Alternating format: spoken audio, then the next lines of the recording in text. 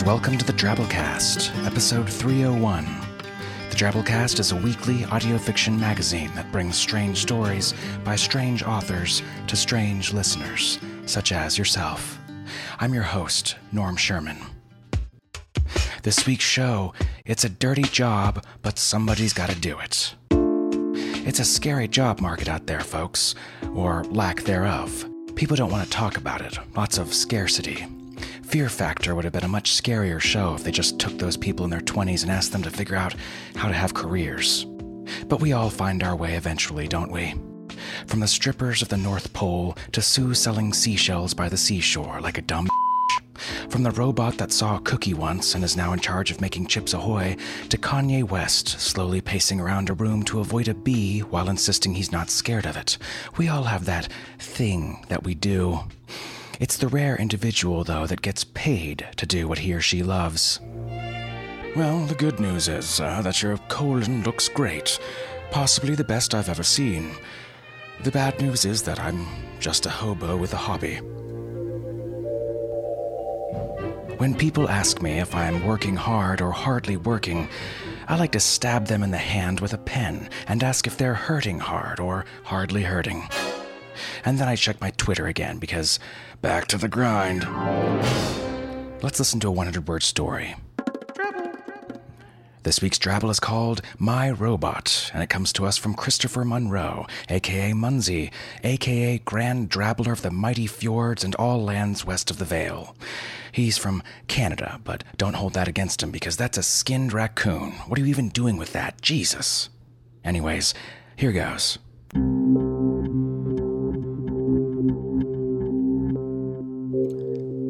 I've built a robot with a smaller robot inside, and a smaller robot in there, and another in there.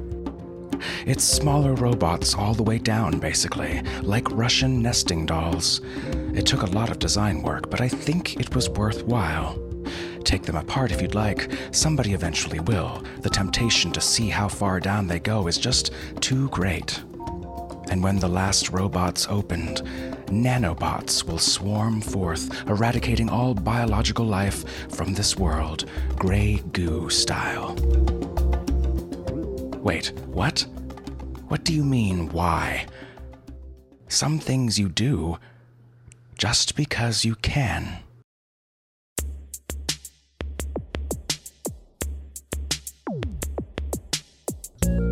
And that line is actually a perfect segue into our feature story this week, Everything Ravaged, Everything Burned by Wells Tower. Wells Tower is the author of a short story collection by the same title, Everything Ravaged, Everything Burned. His short stories and journalism have appeared in The New Yorker, Harper's Magazine, McSweeney's, The Paris Review, The Anchor Book of New American Short Stories, The Washington Post Magazine, and elsewhere. He received 2 Pushcart Prizes and the Plimpton Prize from the Paris Review. He divides his time between Chapel Hill, North Carolina, and Brooklyn, New York. The story is read to you by the epic thunder from down in the continent of Australia, Graham Dunlop. You've heard Graham's rasped, whiskey-soaked voice many times here on the Drabblecast, and we're happy to have him back on the show. Graham's everywhere in the podcast fiction world. He's the host and sound producer for the young adult fiction podcast, Cast of Wonders, as well as the sound producer for the horror podcast, Pseudopod. So we like to think that he's more than capable.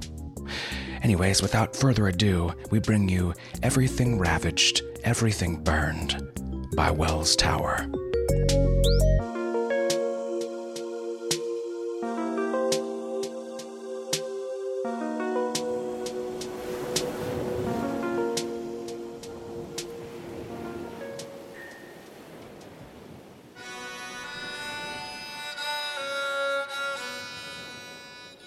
Just as we were all getting back into the mainland domestic groove, somebody started in with dragons and crop blights from across the North Sea. We all knew who it was. A turncoat Norwegian monk named Naddod had been big medicine in the dragon-and-blight circuit for the last decade or so, and was known to bring heavy ordnance for whoever could lay out some silver. Scuttlebutt had it that Naddod was operating out of a monastery on Lindisfarne, whose people we'd troubled on a pillage and consternation tour through Northumbria after corn harvesting month last fall. Now bitter winds were screaming in from the west, searing the land and ripping the grass from the soil.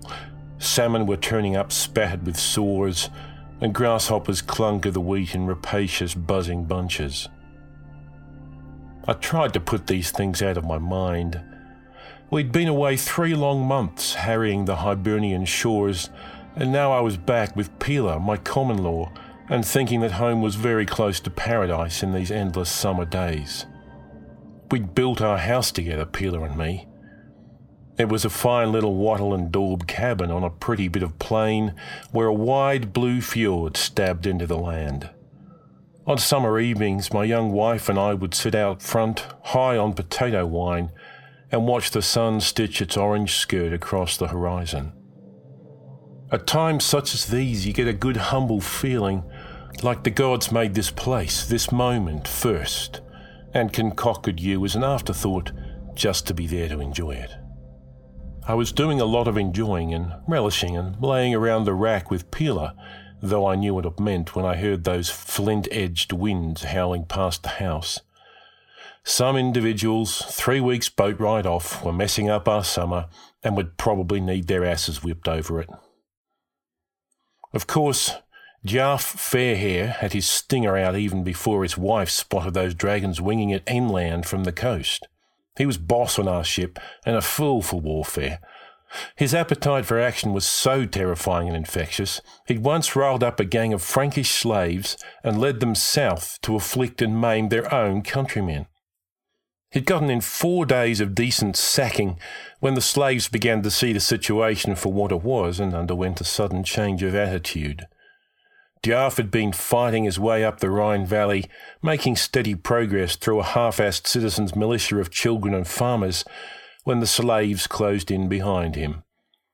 People who were there say he turned absolutely feral and began berserking with a pair of broad-axes, cheering through the lines like corn kernels on a cob, and that when the axes broke he took up someone's severed leg and used it as a club, so horrifying those gentle provincials that they fell back and gave him wide berth to the ship. Jarf was from Hedeby Slesvig up the Slee Fjord, a foul and rocky locality whose people take a worrisome pleasure in the gruesome sides of life. They have a habit down there. If they don't like a child's looks when he slides from the womb, they pitch him into the deep and wait for the next one. Jarf himself was supposedly a colicky baby, and it was only the beneficence of the tides and his own vicious tenacity that got him to the far beach when his father tried to wash him from the world. He'd been campaigning for payback ever since. I guess I was with him on a search and destroy tour against Louis the Pious, and with my own eyes watched him climb up over the soldiers' backs and stride across their shoulders, scything skulls as he went. On that same trip we ran low on food, and it was Jarf who decided to throw our own dead on the fire and have it last night's mutton when their stomachs burst. He'd been the only one of us to dig in, apart from a deranged Arab along as a spellbuster. He reached right in there, scooping out chewed-up victuals with a shank of pine bark. "Greenhorns," he called us, the firelight twitching on his face. "Food's food. If these boys hadn't gotten their threads snipped, they'd tell you the same thing."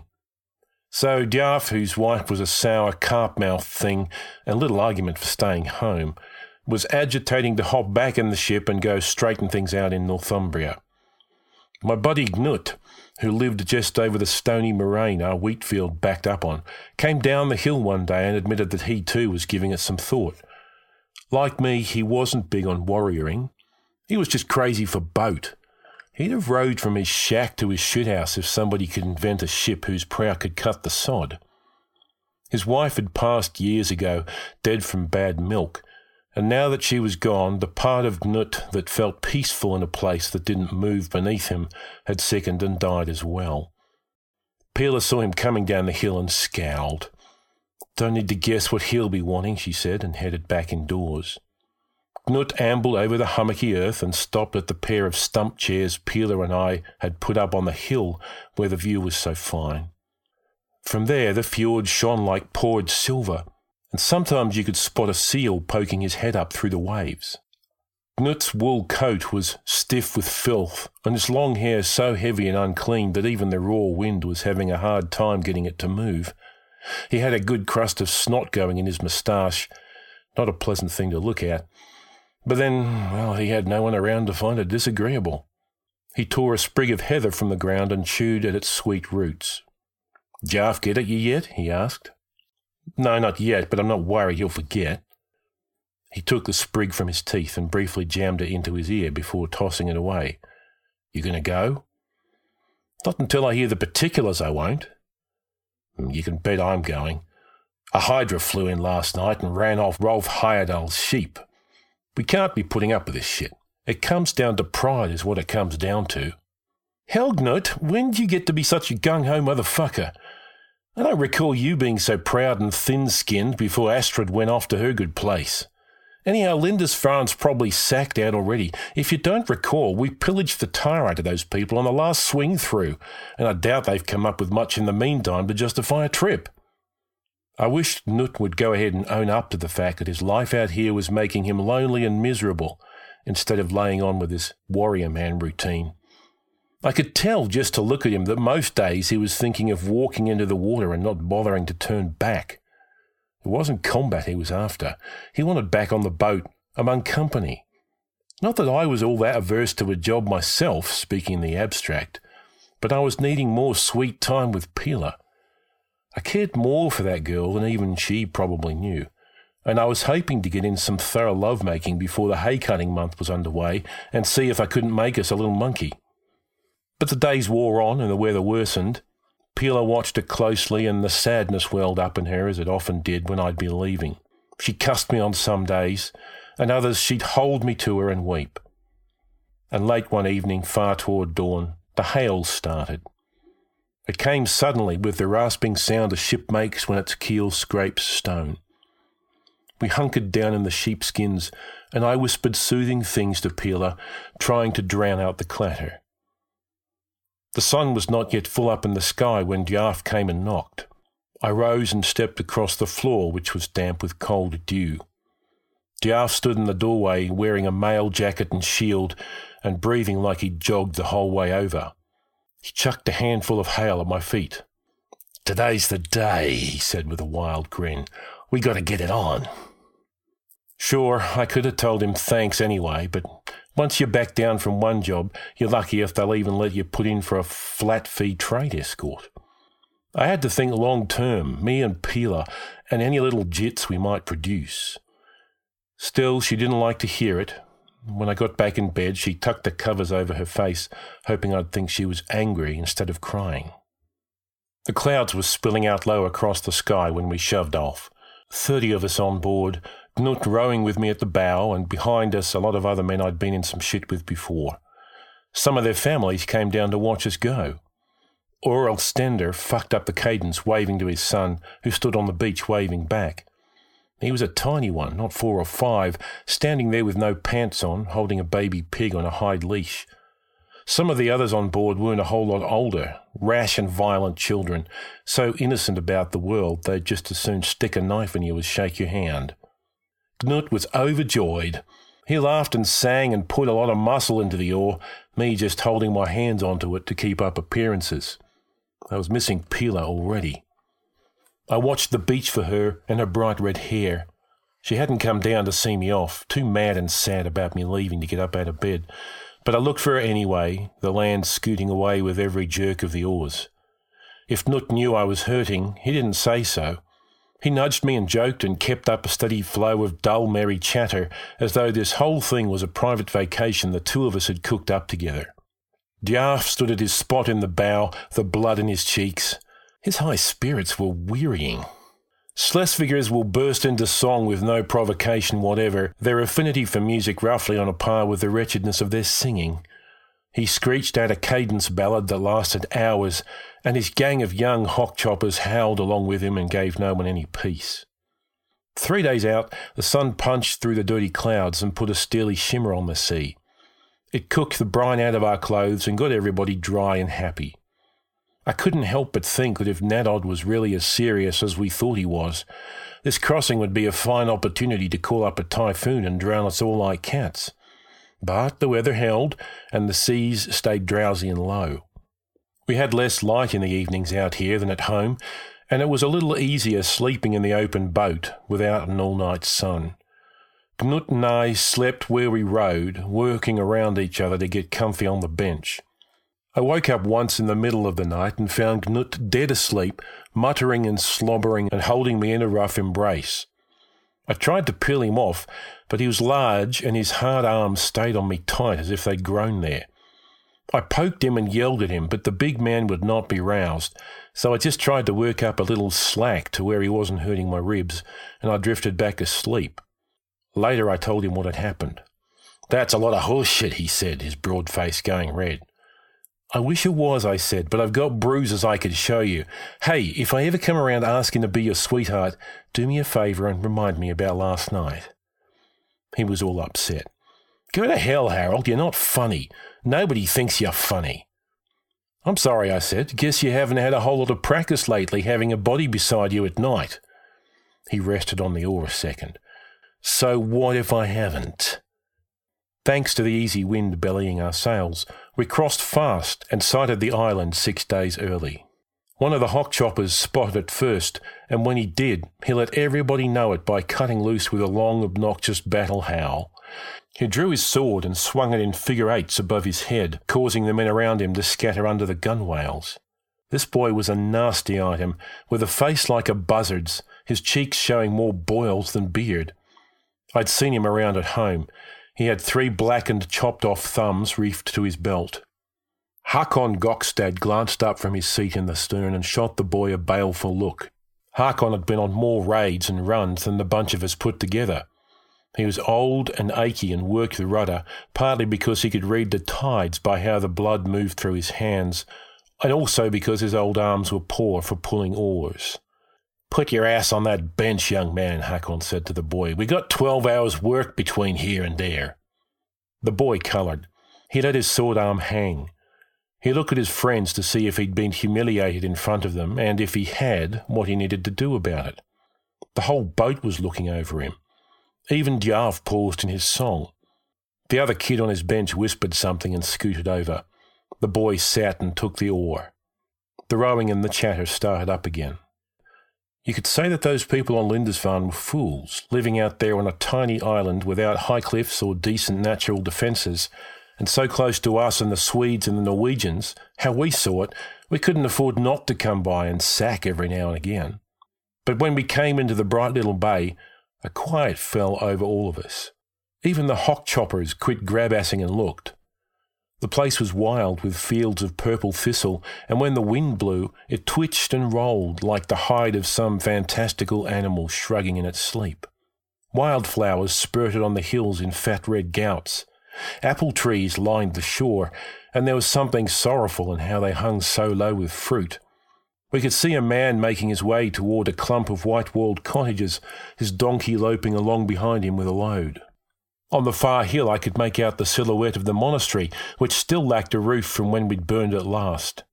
It was a lovely place, and I hoped there'd still be something left to enjoy after we got off the ship and wrecked it. We gathered on the beach, and already Djarv was in a lather. He did a few deep knee bends, got down in front of all of us and ran through some poses, cracking his bones and drawing out the knots in his muscles. Then he closed his eyes and said a silent prayer. His eyes were still closed when a man in a long robe appeared, picking his way down through the thistle. Hakon Gokstad had a finger stuck in his mouth where one of his teeth had come out. He removed the finger and spat through the hole. He nodded up the hill at the figure heading our way. "My, that sumbitch has some brass," he said. The man walked straight to Djarv. He stood before him and removed his hood. His hair lay thin on his scalp and had probably been blonde before it went white. He was old, with lines drawn on his face that could have been drawn with a dagger point. "Naddod," Djarv said, dipping his head slightly. "Suppose you've been expecting us." "I certainly have not," Naddod said. He brought his hand up to the rude wooden cross that hung from his neck. "And I won't sport with you and pretend the surprise is entirely a pleasant one. Frankly, there isn't much here left worth pirating. So, yes, it's a bit of a puzzle. "Uh-huh," said Jaff. "Can't tell us anything about a hailstorm or locusts and shit, or a bunch of damn dragons coming around and scaring the piss out of everybody's wife. You don't know nothing about any of that." Naddod held his palms up and smiled piteously. "No, I'm very sorry, I don't. We did send the monkeypox down to the Spanish garrison at Much Wenlock, but honestly, nothing your way." Jaff's tone changed and his voice got loud and amiable. "Huh, well that's something." He turned to us and held up his hands. "Hey boys, hate to break it to you, but it sounds like somebody fucked something up here. Old Naddod said it wasn't him, and as soon as he tells me just who in the hell it was behind the inconveniences we've been having, we'll get back underway." "Right." Naddod was uneasy and I could see a chill run through him. "If you're passing through Mercia, I know they've just gotten hold of this man Aethelric. Supposed to be a very tough customer. You know, that was his leprosy outbreak last year and—" Jaff was grinning and nodding, but Naddod looked suddenly ill. Jaff kept a small knife in his belt, and in the other way men smoked a pipe or chewed seeds, Jaff liked to strop that little knife. It was sharpened down to a little fingernail of blade. You could shave a fairy's ass with that thing, and while Naddod was talking, Jaff had pulled out his knife and drawn it neatly down the priest's belly. At the sight of blood washing over the white seashells, everybody pressed forward, hollering and whipping their swords around. Jaff was overcome with crazed elation and he hopped up and down, yelling for everybody to be quiet and watch him. Naddod was not dead. His insides had pretty much spilled out, but he was breathing. Not crying out or anything, though, which you have to give him credit for. Jaff hunkered and flipped Naddod onto his stomach and rested a foot in the small of his back. Knut was right beside me. He sighed and put his hand over his eyes. "Oh, Lord, you doing a blood eagle?" "Yep," I said, "looks that way." Jaff raised his palm for quiet. "Now, I know most of the old-timers have seen one of these, but it might be a new one on some of you young men." The hock choppers tittered. "This thing is what we call a blood eagle, and if you'll just sit tight a second, you can see, well, it's a pretty wild effect." The men stepped back to give Jaff room to work. He placed the point of his sword to one side of Naddod's spine. He leaned into it and worked the steel in gingerly, delicately crunching through one rib at a time until he'd made an incision about a foot long. He paused to wipe sweat from his brow and made a parallel cut on the other side of the backbone. Then he knelt and put his hands into the cuts. He fumbled around in there for a second and then drew Naddod's lungs out through the slits. As Naddod huffed and gasped, the lungs flapped, looking sort of like a pair of wings. I had to turn away myself. It was very grisly stuff. The young men roared and Jaff stood there conducting the applause. Then, at his command, they all broke out their sieging tackle and swarmed up the hill. Only Knut and Hakon and Earl, Stender and me didn't go. Earl watched the others flock up towards the monastery, and when he was sure no one was looking back, he went to where Naddod lay dying and struck him hard on the skull with the back of the hatchet. We were all relieved to see those lungs stop quivering. Earl sighed and blessed himself. He said a funerary prayer, the gist of which was that he didn't know what this man's God was all about, but he was sorry that his humble servant had gotten sent up early, and on a bullshit pretext too. He said he didn't know the man, but that he probably deserved something better the next time around. Cross all that water for this damn stupidity and a flock of sheep to shave at home, Hakon grumbled. Knut smiled and squinted up at the sky. My God, it's a fine day. Let's go up the hill and see if we can't scratch up a bite to eat. We hiked to the little settlement on the hill. Some ways over where the monastery was, the young men were on a real binge. They dragged out a half-dozen monks, hanged them from a tree and then set the tree on fire. Our hands were stiff and raw from the row over, and we paused at the well in the centre of the village to wet our palms and have a drink. We were surprised to see the kid with the thumbs in his belt burst forth from a stand of ash trees, yanking some poor half-dead citizen along behind him. He walked over to where we were standing and let his victim collapse in the dusty boulevard. This is nice, he said to us. You'd make good chieftains standing around like this watching other people work. Why, you little turd, Hakon said and backhanded the boy across the mouth. The fellow lying there in the dust looked up and chuckled. The boy flushed. He plucked a dagger from his hip scabbard and stabbed Hakon in the stomach. There was a still moment. Hakon gazed down at the ruby stain spreading across his tunic. He looked greatly vexed.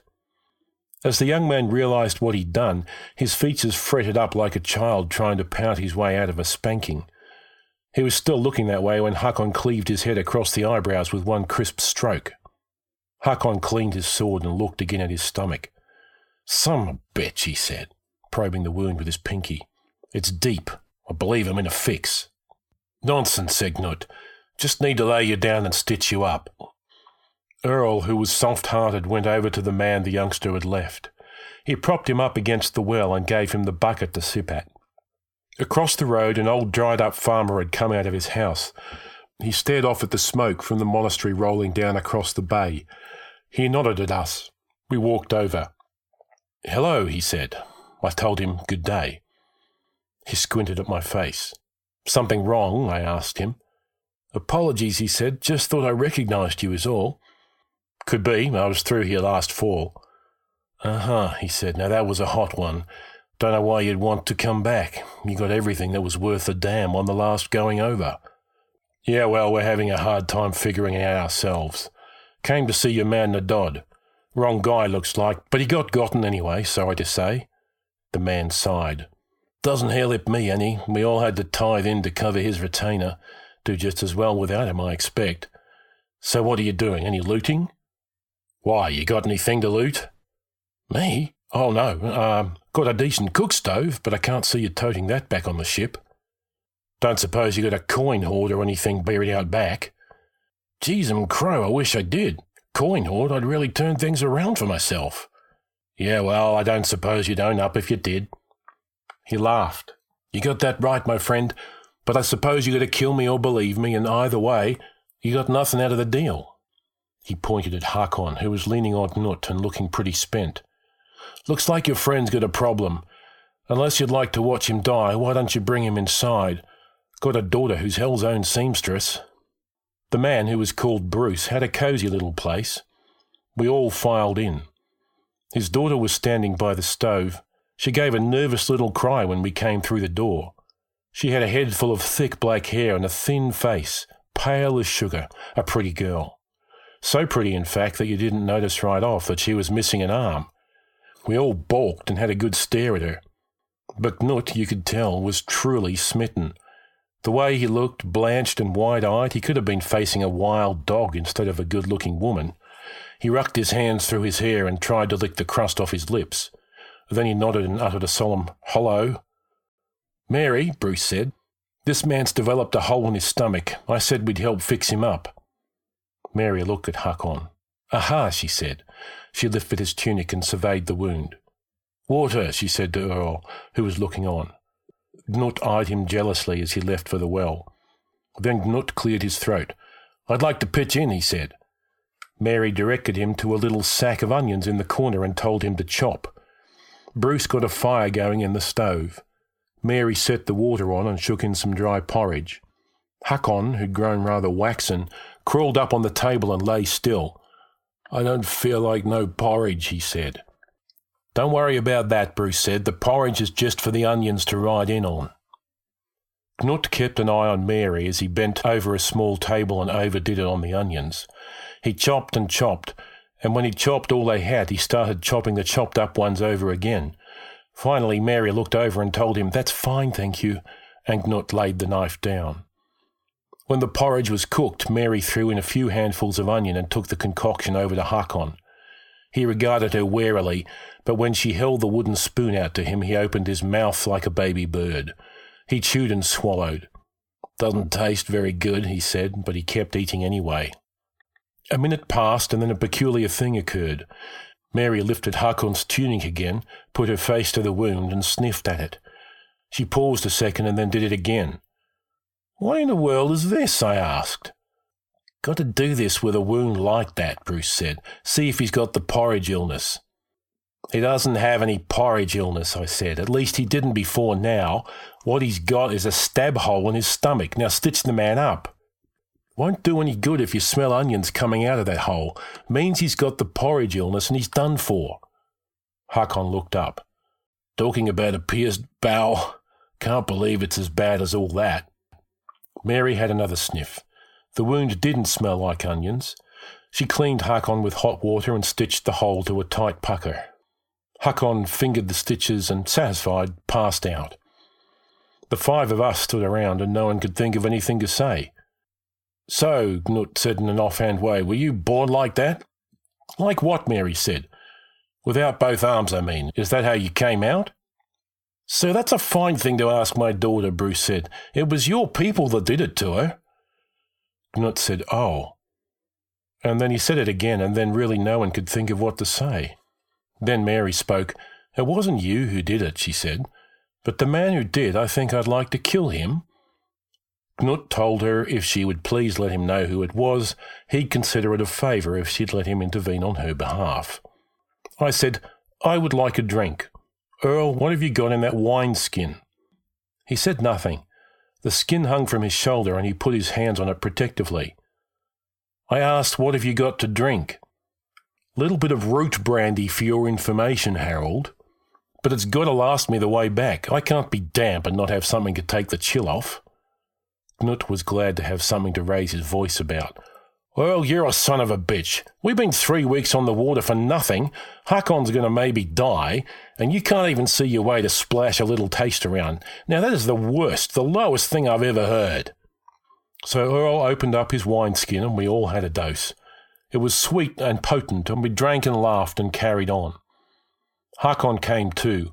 His ordeal had put him in a mawkish bend of mind, and he raised a toast to his pretty surgeon and to the splendid day, and how much it pleased him that he'd get to see the end of it. Bruce and Mary loosened up, and we all talked like old friends. Mary told a lewd story about an apothecary who lived down the road. She was having a good time and did not seem to mind how close Knut was standing. No one looking in on us would have known we were the reason this girl was missing an arm, and also the reason, probably, that nobody asked where Bruce's wife had gone. It was not long before we heard somebody causing a commotion at the well. Me and Knut and Earl stepped outside. Djarf had stripped to his waist, and his face and arm and pants looked about how you'd figure. He was hauling up buckets of cold water, dumping it over his head and shrieking with delight. The blood ran off him pink and watery. He saw us and came over. "Hoo!" he said, shaking water from his hair. He jogged in place for a moment, shivered, and then straightened up. Mercy, that was a spree. Not much loot to speak of, but a hell of a goddamn spree. He massaged his thighs and spat a few times. Then he said, So, you do much killing? Nah, I said. Hakon killed that little what's-his-name lying over there, but no, we've just been sort of taking it easy. What about in there? He asked, indicating Bruce's cottage. Who lives there? You kill them? No, we didn't, Earl said. They helped put Hakon back together and everything. Seemed like good folks. Nobody's killing them, Knut said. So everybody's back at the monastery then, I asked. Well, most of them. These young men had a disagreement over some damn thing and fell to cutting each other. Going to make for a tough row out of here. Pray for wind, I guess. Brown smoke was heavy in the sky and I could hear dim sounds of people screaming. So here's the deal, Djarf said.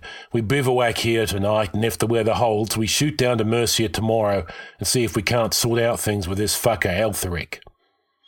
I don't know, Earl said. No deal, I said. This thing was a goose chase as it is. I got a wife at home and wheat straw to bale. I'll be damned if I'll row you to Mercia. Djarf clenched his jaw. He looked at Knut. You too? Knut nodded. Serious? Mutiny? No, Knut said. We're just saying, call it what it is, motherfucker, Djarf barked. You sons of bitches are mutinising my operation. Look, Djarf, I said, nobody's doing anything to anybody. We just need to head on back. He yelled and snorted. Then he ran at us with his sword raised high, and Knut had to slip behind him quickly and put a bear hug on him. I went over and clamped one hand over Djarf's mouth and pinched his nose shut with the other, and after a while he started to cool down. We let him go. He stood there huffing and eyeing us, and we kept our knives and things out, and finally he put the sword back and composed himself. Okay, sure, I read you, he said. Fair enough, we go back. Oh, I should have told you. Olafsson found a stash of beef shells somewhere. He's going to cook those up for anybody who's left. Ought to be tasty. He turned and humped it back toward the bay. Knut didn't come down to the feast. He said he needed to stay at Bruce and Mary's to look after Hakon. Bullshit, of course, seeing as Hakon made it down the hill by himself and crammed his tender stomach with about 9 tough steaks. When the dusk started going black and still no Knut, I legged it back up to Bruce's to see about him. Knut was sitting on a hollow log outside the cottage, flicking gravel into the weeds. "She's coming with me," he said. "Mary?" He nodded gravely. "I'm taking her home with me to be my wife. She's in there talking it over with Bruce." "This a voluntary thing or an abduction type deal?" Knut looked off towards the bay as though he hadn't heard the question. "She's coming with me." I mulled it over. "You sure this is such a hot idea, bringing her back to live among our people, all things considering?" He grew quiet. "Any man that touches her or says anything unkind, it'll really be something different what I'll do to him." We sat a minute and watched the sparks rising from the bonfire on the beach. The warm evening wind carried smells of blossoms and wood smoke, and I was overcome with calm. We walked into Bruce's, where only a single suet candle was going. Mary stood by the window with her one arm across her chest. Bruce was worked up. When we came in, he moved to block the door. "You get out of my house," he said. "You can't just take her, what little I've got." Knut did not look happy, but he shouldered past and knocked Bruce on his ass. I went and put a hand on the old farmer, who was quaking with rage. Mary did not hold her hand out to Knut, but she didn't protest when he put his arm around her and moved her toward the door.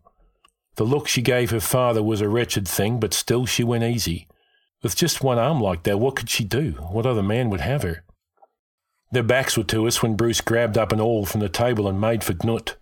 I stepped in front of him and broke a chair on his face, but still he kept coming, scrabbling at my sword, trying to snatch up something he could use to keep his daughter from going away. I had to hold him steady and run my knife into his cheek. I held it there like a horse's bit, and then he didn't want to move. When I got up off him, he was crying quietly.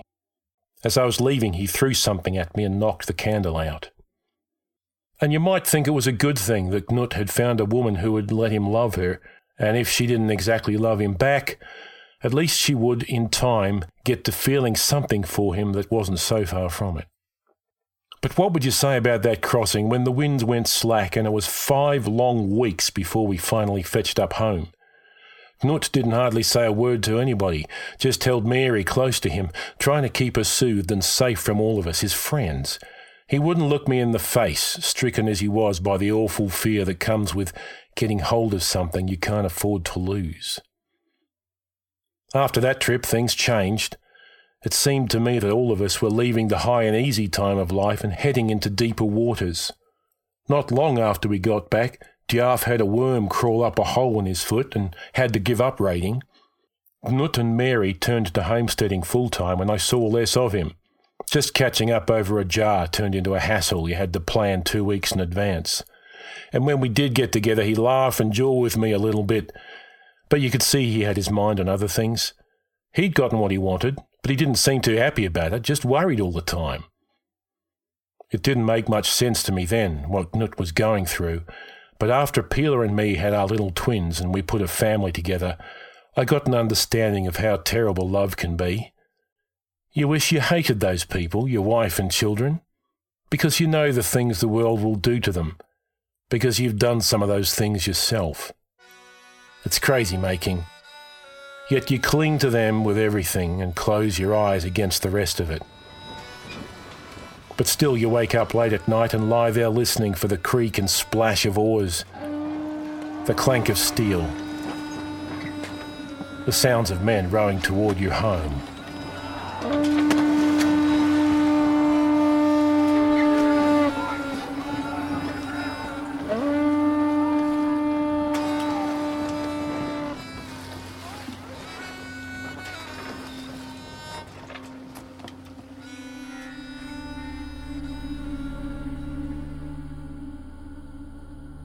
And that was our story. Hope you enjoyed. Interesting, a story about Vikings being juxtaposed on today's culture. Are we entitled to happiness, to getting what we want at any cost? There's this little thing called the Constitution that says I'm entitled to the pursuit of happiness. So if you don't mind, Mr. Big Shot Best Buy employee, I'll just be taking this Will Smith CD, and you can just get jiggy with it. Bring it. Obviously, the Drabblecast doesn't mind giving away shit for free to make you happy, hence the free podcast. But we're only able to do this through the generous support of people like this week's kick-ass donor of the week. Ken, a.k.a. the Lone Mopper. Ken lives in Milwaukee, Wisconsin with his wife and the ghosts of 2 cats. There he runs an office cleaning business and listens to podcasts all night while checking behind his staff's necks. He looks forward to meeting Cthulhu someday to ask him into his heart and also to try his kick-ass recipe for calamari linguine. If you're in the Milwaukee area and needing your office cleaned, why not keep it in the Drabblecast family? Check out Ken's business at lonemopper.com. Maybe he'll hook you up with some eldritch Italian cuisine, who knows? Hey Ken, just bouncing ideas off you here, but what about this one? A cleaning service for guys who think a hot girl's coming over in 20 minutes. Run with it, my man. There's a market there. Thanks, Ken. We sure do appreciate the support. You folks at home, be like Ken and throw us a donation this week if you liked our show. Don't make us pillage your village. Know what I'm saying? Find support options off our website, drabblecast.org. We really appreciate whatever you can give. All right, moving on to our 100-character story winner this week by Kent Blue 82 with this one here. Wiping my own piss off the back of my head, I stormed out of the men's room. It was time to take the portal gun away from Drew.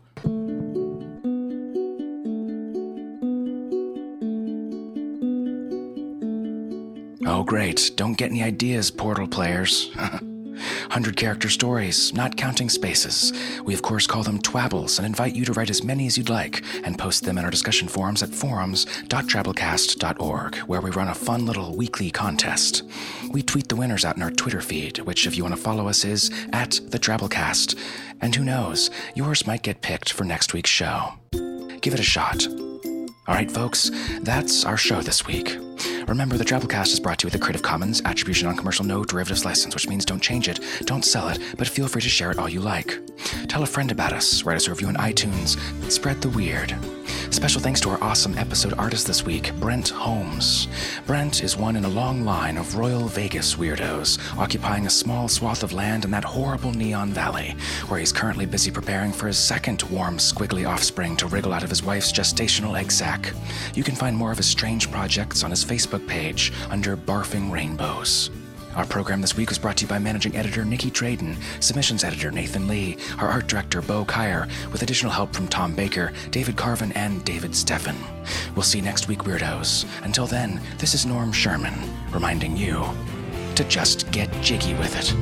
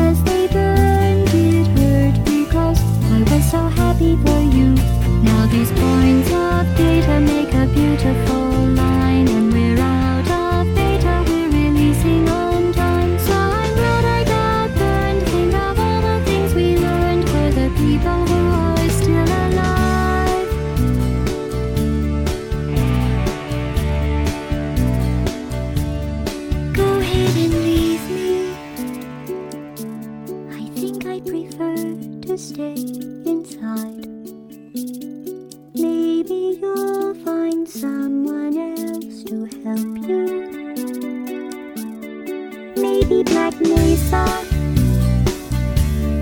that was a joke.